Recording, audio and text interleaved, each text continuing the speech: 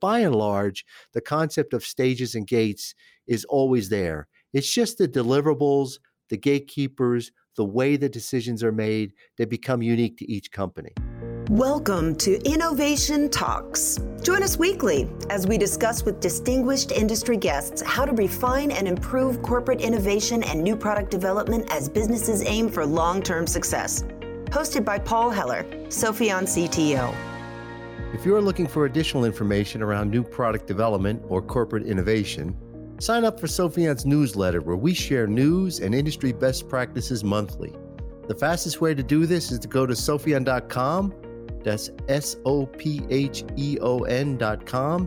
and click the sign up and stay informed box. Hello, everybody. Welcome back to the show.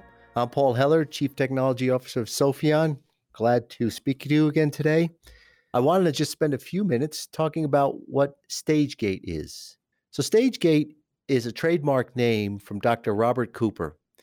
And what he was doing was evaluating companies and looking at why were some companies very successful at bringing products to market and others less so. And he did a lot of fundamental research at a university level over many years to study that problem. It seemed like some companies, boy, every time they came out with a new product, it was a blockbuster, and it just did very well. And how did they do that? Were there common characteristics that those companies did? And he found that there were. There were certain approaches to the business problems that they took, certain ways that they operated, certain ways that they thought about things, and he captured that. And he wrote a book, and his book was about bringing winning products to market. Very successful book, and people found that book, and it became a well-known methodology, first in North America and then globally. And what he discovered was there were several things that companies would do. First, they would break the problem down of bringing a new product to market. Instead of looking at it as a long plan and let's say a project management solution of these are the 1,000 things we need to do, he broke it down into stages, or I should say the successful companies were breaking it down into stages. And he found that there were stages of concept development. There was a stage for the business case. There was a stage for launch. There certainly was a stage for development. And he came up with a 5-stage model. And he documented that 5-stage model. And in that model were not only the stages, but the deliverables that people would prepare for what were called gate meetings. So between each stage, there's a gate. And the gate is really a business decision to fund the next stage, or to maybe put the product development on hold, or even potentially kill it. So as an example, don't worry about doing the whole long project to bring a product to market. Just focused on the upfront stage of the concept and look at that and define that concept. And at that point, you know very little. Your knowledge of what that product is going to be and the likelihood of success are sketchy. Your understanding of financials are really high-level estimates. That's okay because you'll refine those as you go later on. But there are some things you should do. You should be able to define the product in a certain way, define the financials in a certain way, put a scorecard against the product idea and say that, let's say from 0 to 10, what's the likelihood that this product would be successful in the market?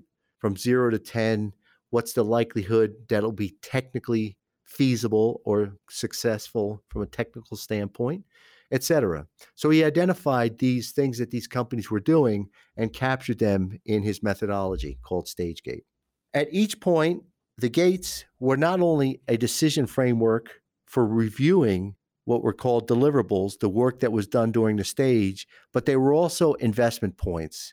So they were decisions to invest in the next stage of work. So do a stage, bring people to the table, discuss what was done, do the next stage, fund that next stage. Let the team go off, work the next stage, bring the executive gatekeepers together, make a decision, agree to fund the next stage. You can think of it almost as a risk management methodology. It's a lot like what a venture capitalist would do if they were going to invest in a firm.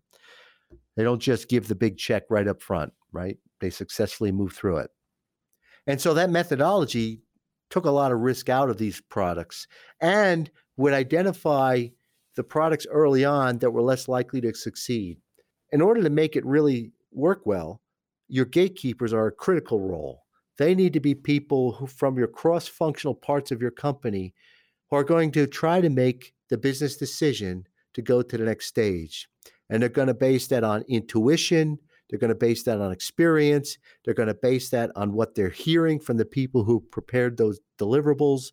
They're going to base it on discussion with their peers. So you want the type of people who can make that business decision. And in the early stages, it's a very riskier business decision. It's gut feel, but you're not investing a lot of money yet. When you get along to about gate 3, that's sometimes referred to money gate, because now you're going to spend a lot of money. Maybe you're going to go into development. Or in some industries, the real money gate is gate 4 when you go into launch. At that point, you're making a much more serious investment. So the stakes in the gate are much higher, but you've been in the game longer and you have more information to deal with because you have all that work from those earlier stages. So at a high level, that's how the methodology works. It's not just stage gate, stage gate, stage gate, but it's stage, these deliverables, this gate with these people, this decision, stage, these deliverables, this gate, these people, next decision, etc.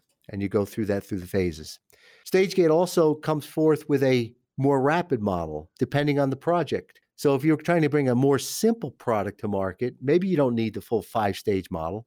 Maybe you can take a 3-stage model, or even potentially a 1-stage model, sometimes called a just do it.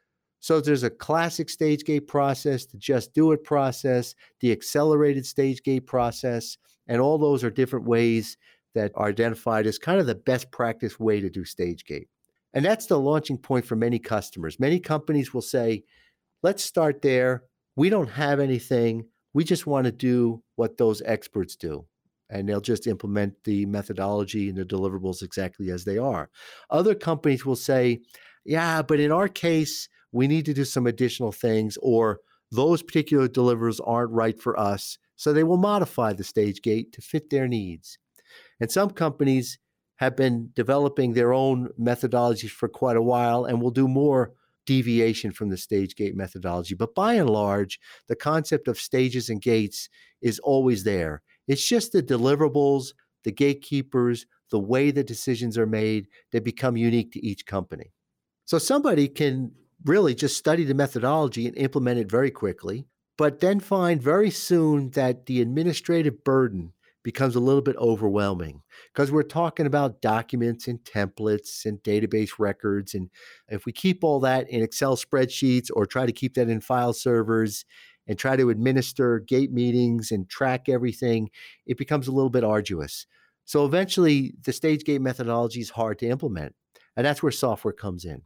And software can capture and store all that information and bring structure back to that process and automate that process of stage gate so that the companies can focus on the decisions and doing the work and getting the products out the door and not the administration of trying to run their system. Interestingly enough, in many companies, it's very important that these records be preserved. If you're in a highly regulated industry, let's say you're making a food product, the FDA has certifications that you need to follow to get your process certified. So that means you need to be able to prove that you did certain things when you brought that product to market.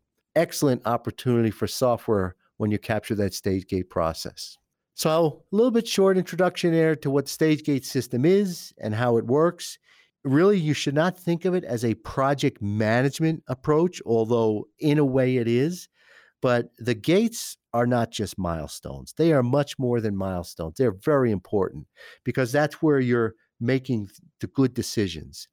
In an ideal world, you have 20 projects to compare, and you're going to have a gate meeting, and you're going to put on hold or kill some opportunities because they're not as good as others. And so what you want to do is you want to build a pipeline, build a big funnel, and bring it forward into the stage gate process and let the stage gate process weed out those that are less attractive, less exciting, have maybe less of likelihood of success, either technically, commercially, and put your resources on the other ones that have greater chances of success.